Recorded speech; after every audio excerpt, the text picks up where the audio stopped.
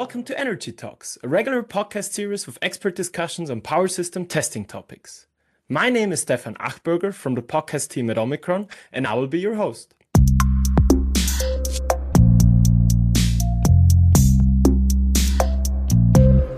Hello everyone. This is the second episode of our mini-series called Circuit Breaker Testing Around the World. We want to have expert discussions about what circuit breaker technologies are used, how circuit breakers are tested, and the reasons for these differences all over the world. My name is Stefan, I work at the Omicron headquarters in Klaus, Austria, and I have spent about 6 years focusing on circuit breaker testing all around Europe. In this episode, I have the honor of talking to Bastian Wölke from the northwest of Germany. He has experience in power system testing for many years and is talking to me today from his home office near Düsseldorf. Hello, Bastian, and thank you for taking the time to have this conversation with me today. Hi, Stefan. Thank you for having me. Awesome. So before we get into circuit breaker testing, maybe just tell us a little bit about yourself. What kind of background do you have and what is your current job? What do you do? As you said, my name is Bastian Wölke. I'm working for Westnetz, one of the biggest DSOs in Germany, belonging to the E.ON Group. It used to be a part of RWE. And I'm working here for over 25 years now. And I'm specialized in everything that is related to switchgear, especially medium voltage switchgear, circuit breaker testing, diagnostics, partial discharge testing. Yeah, that's my job. I'm also doing trainings for my colleagues because we have a big refurbishment factory for switchgears and a big training center where I also used to work as a trainer. And one of my special parts is also very interesting. It's post-mortem analytics for switchgears that have problems. So I have a lot of experience with things that are not working and to find the root cause for that. Sounds like you're a good guy to talk to. So you're saying you're working in the northwest of Germany. How big is your area that you actually work in? Are you all over Germany? Are you outside of Germany? What's kind of the area you usually work in? So the own grid of Westnetz is the complete part of Western Germany. So it's like 300 or 400 kilometers from north to south. And it's typically the area of North Rhine-Westphalia in the west of Germany, close to Düsseldorf, Cologne and stuff like that, going up to the north and to the south. So we have a lot of colleagues that are doing regular maintenance in the area. We have like 16 service stations in this complete grid. And all the colleagues that are working there and do regular maintenance need to be trained, for example, and need to be serviced by me and my colleagues from the engineering team. Perfect. So let's get into circuit breaker testing, or maybe first about the European grid in general. What do you think makes the requirements in Europe specific? How is it unique compared to other areas of the world, or maybe specific to your region in northwest Germany?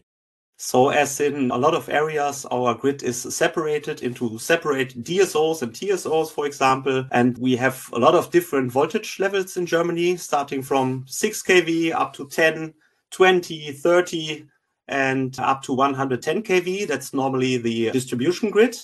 And after that, we have 220 kV and 400 kV AC grids at the moment as transmission grids. So there's a lot of switchgears installed in Germany, a lot of grids, as we have areas where we have a lot of industry parts like the Ruhr area. Typically, there is a lot of energy needed. So we have very intense grid with a lot of substations. You said up to 400 kV AC for now. There's implied that this might change in future. What's the trend looking like? What do you think is going to happen in future to the grid? So definitely at the moment, there are things going on with DC links, of course, as Germany is close to the Baltic Sea and to the North Sea, where we have big offshore clusters that used to get more and more bigger. And we need distribution lines from the North Sea up to the south, like Munich. And there are a lot of corridors with DC links are in planning. And of course, switching technologies for that will be necessary.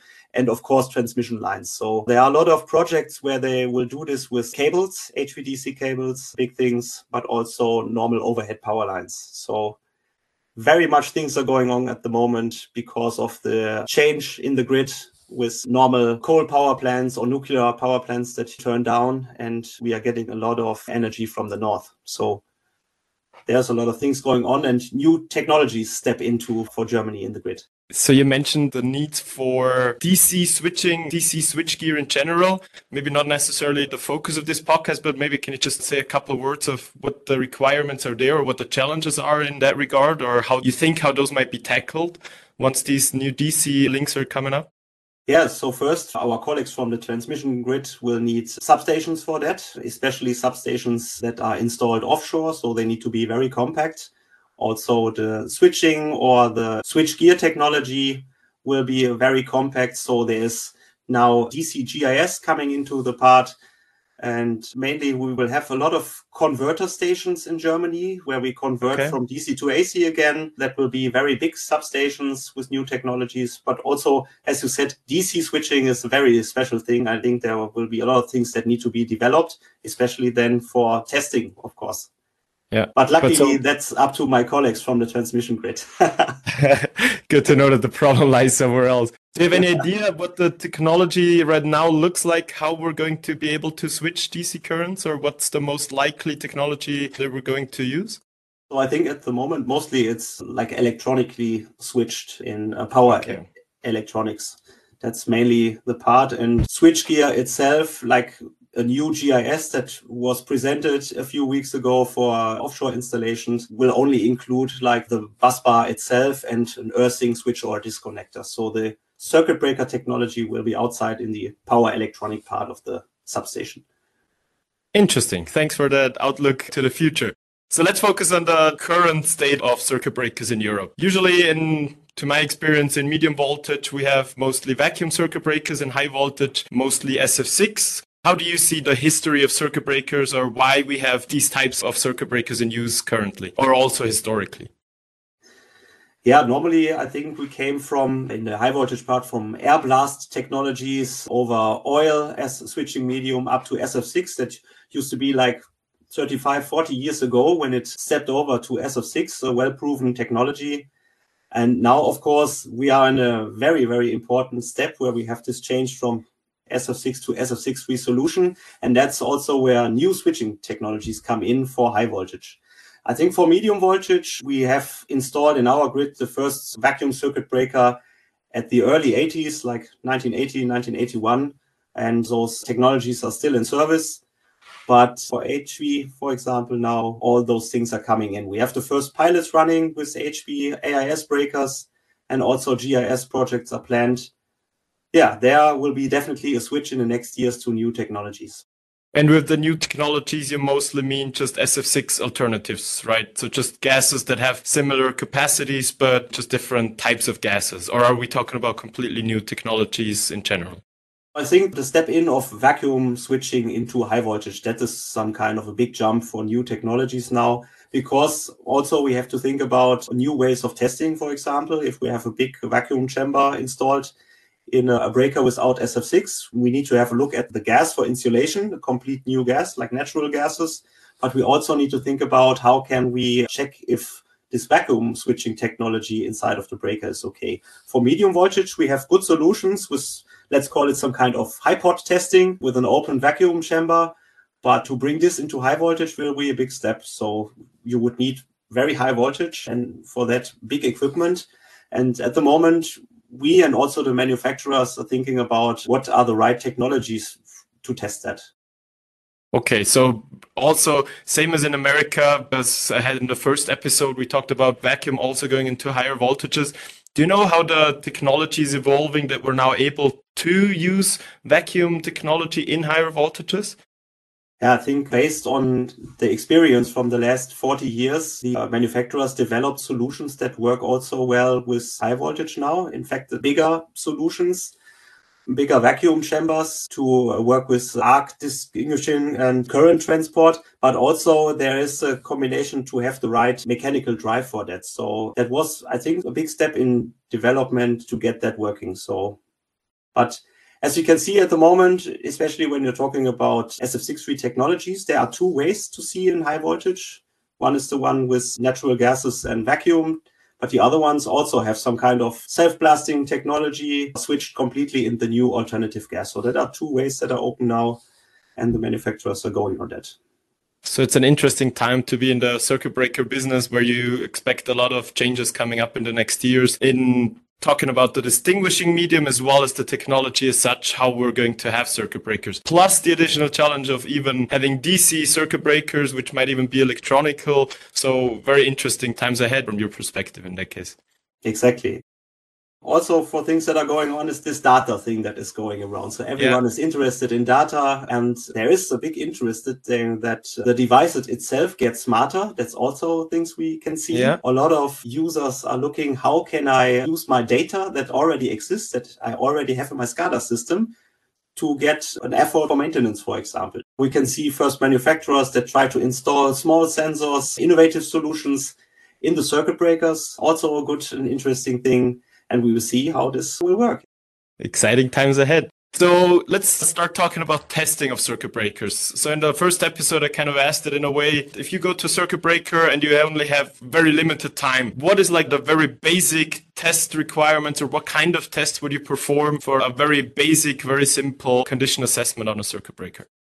So you're talking about an HV or an MV solution? Maybe both. Let's talk about both real quick. In our company, of course, the first thing we are looking at is breaker timing. So the timing of the contacts itself, it's a combination of course, the coil and the complete drive and the chamber itself. Motion analysis gets more and more interesting because of high speed and heavy load that is inside of the mechanical drive.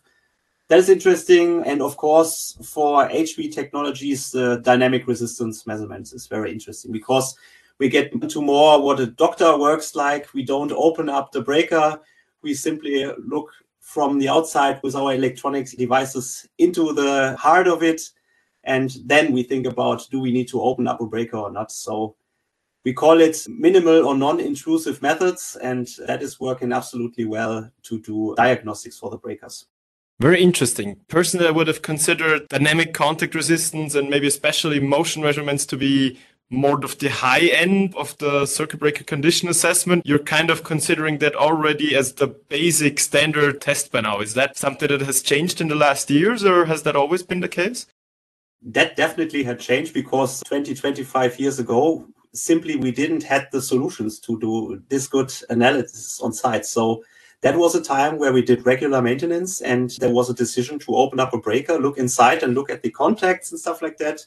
Put the SF6 out, put it back in, and that definitely changed to using equipment that can bring us this information and to do not any hard works with opening breakers anymore on site. So we have to rely on that data, and that is why we spend a little bit more on it to get the effort of condition-based maintenance. That's where we are then. So that's a very important step. So you're basically trying to get a look inside of the breaker without ever opening it, just with the testing methods that are so advanced now that kind of gives you just as much information or almost as much as back in the days where you had to completely disassemble the breaker and look into it. Exactly. So we normally try, if we have our regular maintenance cycles, they are very long, of course. Yeah. For example, from our grid, we have in the medium voltage, we have 15,000 circuit breakers to maintain. Wow. And there are minimum of 5,000 or 6,000 HV breakers to maintain. It's a lot of things we need to do. And that's why we thought a long time ago, what are the right measurement techniques to get to the best fitting maintenance cycles? So that is where we stepped into diagnostics. And of course, you need experience for that. And because of the breaker we have, it's a very good way to get this experience. And together with what we have, I think it's a little bit special for us. We have an own refurbishment factory in Wesel where we do very intense refurbishment for circuit breakers. That means we can do everything on repairing from corrosion protection up to contacts, everything that is necessary. We gain a lot of experience. And that's where we started from years ago. We simply took a breaker, did measurements with these new technologies, and then we opened it and do some little changes on it, closed it again, did repeat tests and say, okay, look, this curve has changed, this is that, this is that. So that is how we learned a lot of years. And coming together with these thousands of breakers, I think we have a very good knowledge base now that helps us to do very efficient maintenance. But it's definitely based on diagnostics. So especially for a new breaker, like 80% of it is diagnostics and 20% of it is some kind of maintenance work. Let's call it like that. So basically diagnostics have become more powerful, but also more important in order to allow a condition-based assessment. Very exciting that this is how you were able to learn, because I imagine if you always see the actual inside of the breaker with the diagnostics part of it, you can just learn incredibly much about how it actually connects together and what kind of error or even failure or whatever happens inside the breaker looks in the results. That's very exciting. Yeah, and that's also how we train the colleagues in our training center. So we have a big training center where we have nearly every typical breaker that is in the grid in Germany, and every of this model is able to be changed something in. That means we make a training with our technology where we say, okay, at the start, after the installation, let's do a fingerprint recording, what the breaker looks like. And after years or with the regular maintenance, take this graphs again and make a second measurement to see what has changed. And that's what we originally do the training in our training center. So that's how our colleagues learn. First do a fingerprint, then we do as a trainer some changes they don't see, and then they have to do measurements again and say, okay, what has changed now? So we do manipulation on the contacts and stuff like that. They can practically learn that, and that is the effort. That is how it works very well to train. You need experienced trainers for that, of course, and a real behavior of the breaker and a real area to turn it, but that works very well. So our training center is a nice spot to train. I think you heard of it, right? Yes, I think I've been there once like a few years back, but yes, it's always amazing to have so many options for breakers because you can just try around with different types and on different voltage levels, etc. Yeah. And I also agree that usually this is the best way to learn. If you actually perform the measurements, have some faults. I used to do this in our trainings as well, where I just manipulated some kind of claimed connection or something, and then you can actually do some searching for what could have caused it, what could be the problem. Just a question for fun, who usually wins the battle? Do you put in some errors that they can't find, or do they usually figure out what the problem is? They are well trained, but we have some hard features to find. So that we're always looking at the group, what it behaves like, and then we have some special faults always in our pocket. Depends on our colleagues that are trained there. So it's an ongoing battle that we can't yet say who really wins. Definitely. But Stefan, you and your colleagues always welcome to visit us. So I think it's a great area where we can play around with stuff. And that's also our area where we do, let's call it pilots for adapters, for example, for motion analysis. Yeah. That's a perfect playground to test those stuff. It's also a thing I see in the last years, of course, more and more stuff is now possible due to 3D printing, for example. That's a very good thing where you can do like rapid prototyping. You have an idea where to connect your motion transducer, and then you can do it with a 3D printer and test it. So that's also a good thing that got into last year. So for engineers, good times, I have to say. Very good times at the moment. A lot of things are going on. Very exciting for sure. Thank you for the invite. I'm sure we'll be back in Wesel at some point. But let's get back to the testing methods real quick.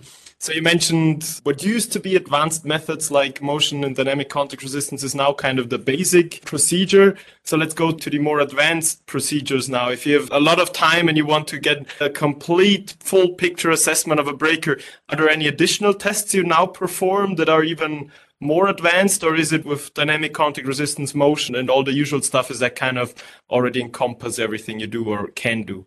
There are things that normally used to be, or they should always have been standard, but they come more as you have more features on that part. So there are quite simple things that get more interesting, like motor current analysis, for example. Okay. As these drives get more and more compact and there is more and more plastic parts inside of this mechanical drive because it needs to be cheaper and cheaper, those things can lead into more problems. And that's, for example, in the HV part where it's get more and more interesting to do a motor current analysis to see how the motor, the complete drive behaves. And that is also a very good parameter to compare. So if you see any changes there in the motor curve, this motor curve is very interesting.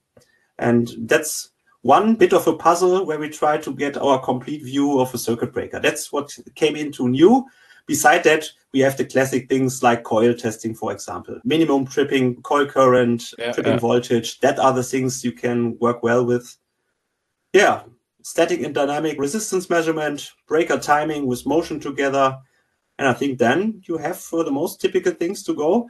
Beside that, of course, gas analytics is a thing. In the last years, we got very, very good solutions for mobile gas analytics.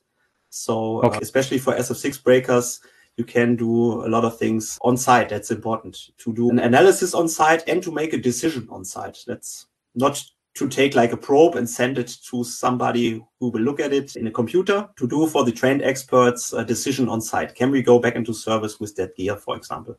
Yeah. And so if you have more time, basically you just try to get even more information about the breaker in as many areas as possible. It's not necessarily that you apply any new techniques that haven't been around before, even maybe the gas analysis that is now better or easier possible, but it's just getting more and more information about the breaker in as much complexity as possible. That's kind of what you do if you have more time. Exactly. And then, of course, we have more and more switchgear itself that is gas insulated at the moment, typically with SF6, but it brings us into the part where we have nearly all devices that are installed in that switchgear are completely capsuled, and you cannot have a look at it because, honestly, to say, one of the most important things is that an expert looks with a visual check onto a device.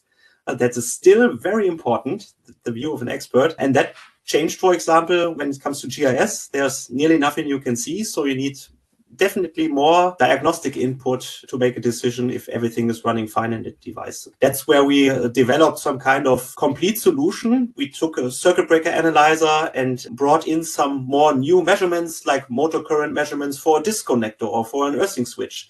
And look at the curve to make a decision if this 3-position switch, for example, works fine. That came into new. And of course, what is interesting when it comes to this kind of switchgear is some kind of live testing. Because in a normal grid, you have a switchgear that has like 30 or 40 panels.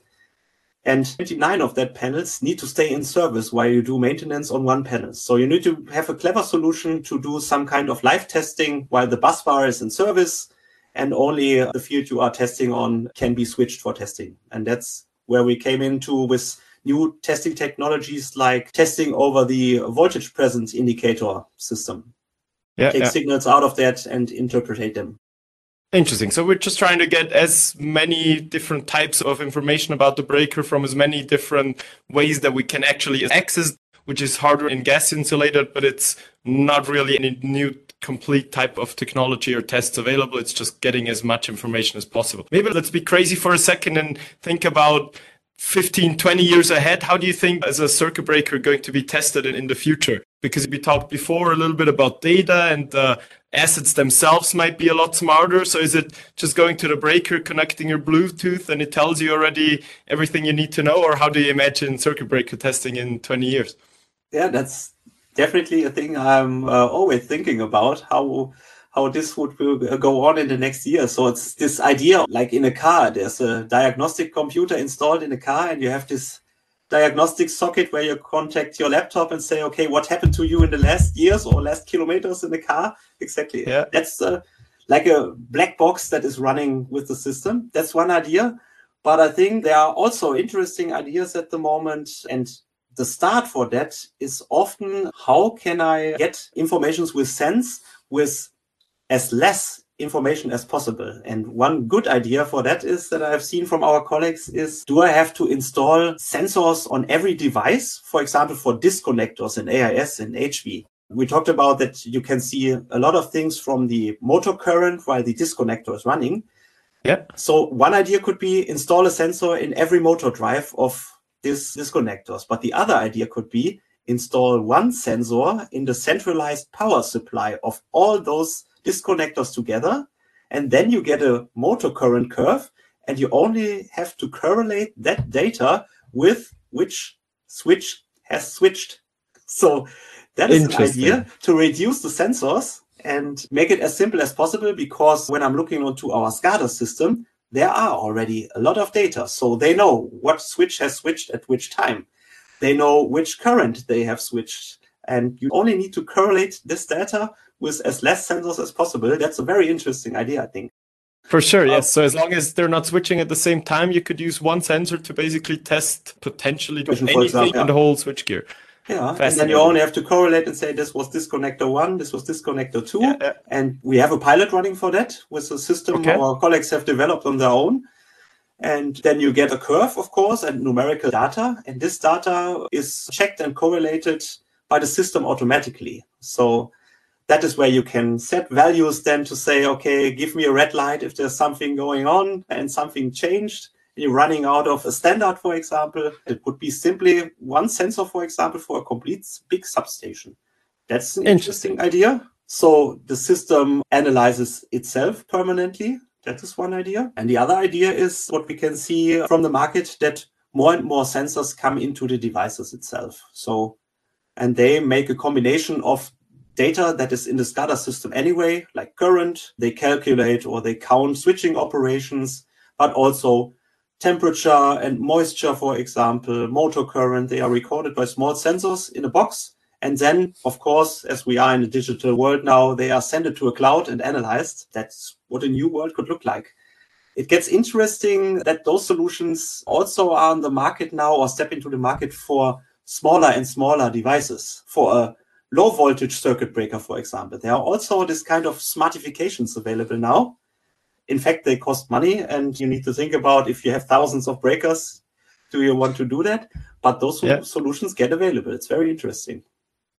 Thank you for that little outlook and little excursion into the future.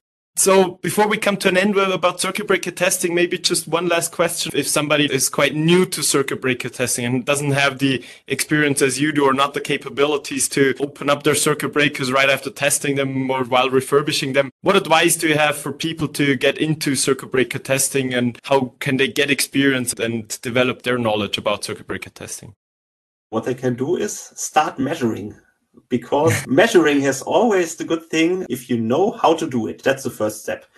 Basically, you need to be trained how to connect the system and how to operate the system. But the good thing is the buildup of your knowledge always starts after the first test. So if you do a second test of another breaker, you simply compare it with the results of the first one, and so on and so on. So that's the good thing in our business, that you build up knowledge on your own as long as you do it. You have to do it. So breaker testing with good, compact and reliable systems, and to be trained on that system, how to use it, is a very good start. And then you can do like a shot in the blue and say, okay, I do a test and see what the result looks like. I do the second, same breaker again. Hey, this looks different. Why is it like that? And then you start to build up your knowledge. So that's always a good idea to do it. So basically, it's just a learning by doing, and the experience comes from actually doing it. Yeah, because normally you are not able to damage anything with your testing. If you don't change polarity on some auxiliary parts, your measurement, that's always good, cannot damage anything. So that's some part where I say feel free to play and feel free to test and build up your knowledge. Cool. Is there anything that we have not yet talked about or not yet mentioned that is on your mind about circuit breaker testing in Europe that you would still like to share? It's very good to see that those systems get very compact and very robust and well to handle. I have a good experience because our company does a lot of service on offshore wind farms in the North and Baltic Sea.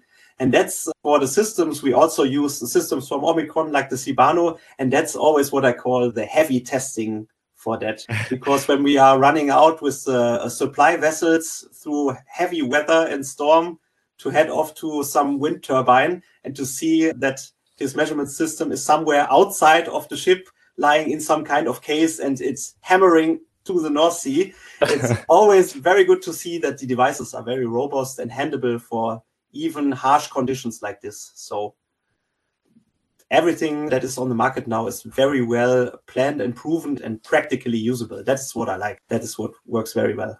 So as we said before, exciting times for engineers. Definitely. Cool. So before we end the conversation, I started this habit of asking, because I have the chance to talk to experts around the whole world. I would like to talk about the power grid resilience just real quick, because it is very interesting times as well in that regard. We've been talking, especially in Germany, about energy crisis and maybe even potential blackouts during this winter because we have all of these issues. What's your assessment of the power grid resilience in this winter and moving forward? So at the moment, I'm thinking most of the things are running well. For us as Westnetz, maybe you have seen that on a worldwide press in the last summer in 21, we had this strong flood in our area where we had some of the rivers got over and we had a lot of damaged grid stations and substations. And that is a good area now as we rebuild it completely new. And our team there tries to look into the future and build a grid of the future because there has been so much damaged that it's not brownfield, it's nearly a greenfield installation now. And you always have in your mind that this flood can come back to this area. So our colleagues there develop very good solutions to make the grid more resilient then with compact stations that are much more resilient to water flood, and the grid is completely planned new, but it's also planned for future like e-mobility and stuff like that, monitoring, intelligent grid stations. There's everything running in. Yeah, and for anything else, like the gas crisis and stuff like that, I think it will be very important to intense the work to build our grid more and more resilient and with more and more power, because electrical energy, the consume will rise up, and it's very important. As we talked about, this north to south connections will be very important. Yeah, that's the things I'm looking for. And in Germany, there are a lot of things where you have to wait years and years to get an okay to build a new power line. I hope this will get a little bit more faster, because all the energy companies and the TSOs and DSOs are ready to go, but it should be allowed, and then we can build up the grid of the future. But I think the future will be electrified. So very important. So you see challenges ahead. You see a lot of input and workload that has to be done to make the grid even more resilient. But at the current state, you kind of have a feeling that it is already quite resilient, and you can kind of weather the storms that are ahead if we keep working on it. We give our best every day to keep it as resilient as possible, definitely. Awesome. Do you have for listeners any website that they can find out more about what you do, about your training center as well that we talked about? Can they find more information about you? Yeah, of course. We have an own company homepage. It's Westnetz.de. It's WESTNETZ.de. And of course, LinkedIn, that's what I always like to look at and get very good impulses for our branch, for our company there. There we have a profile, and there myself also try to post new things, as we do a lot of pilots with SF6.3 technologies. That's where a lot of people are interested in. Yeah, LinkedIn is a good hotspot. And if somebody's interested to visit us in the west of Germany, in Wesel, in our training center, feel free to contact us. Awesome. Thank you, Bastian, for that amazing conversation. I'm happy with all the information you shared, also outlook for the future. And yeah, thank you. I hope maybe one day we can do it again. Yeah, thank you very much. Bye.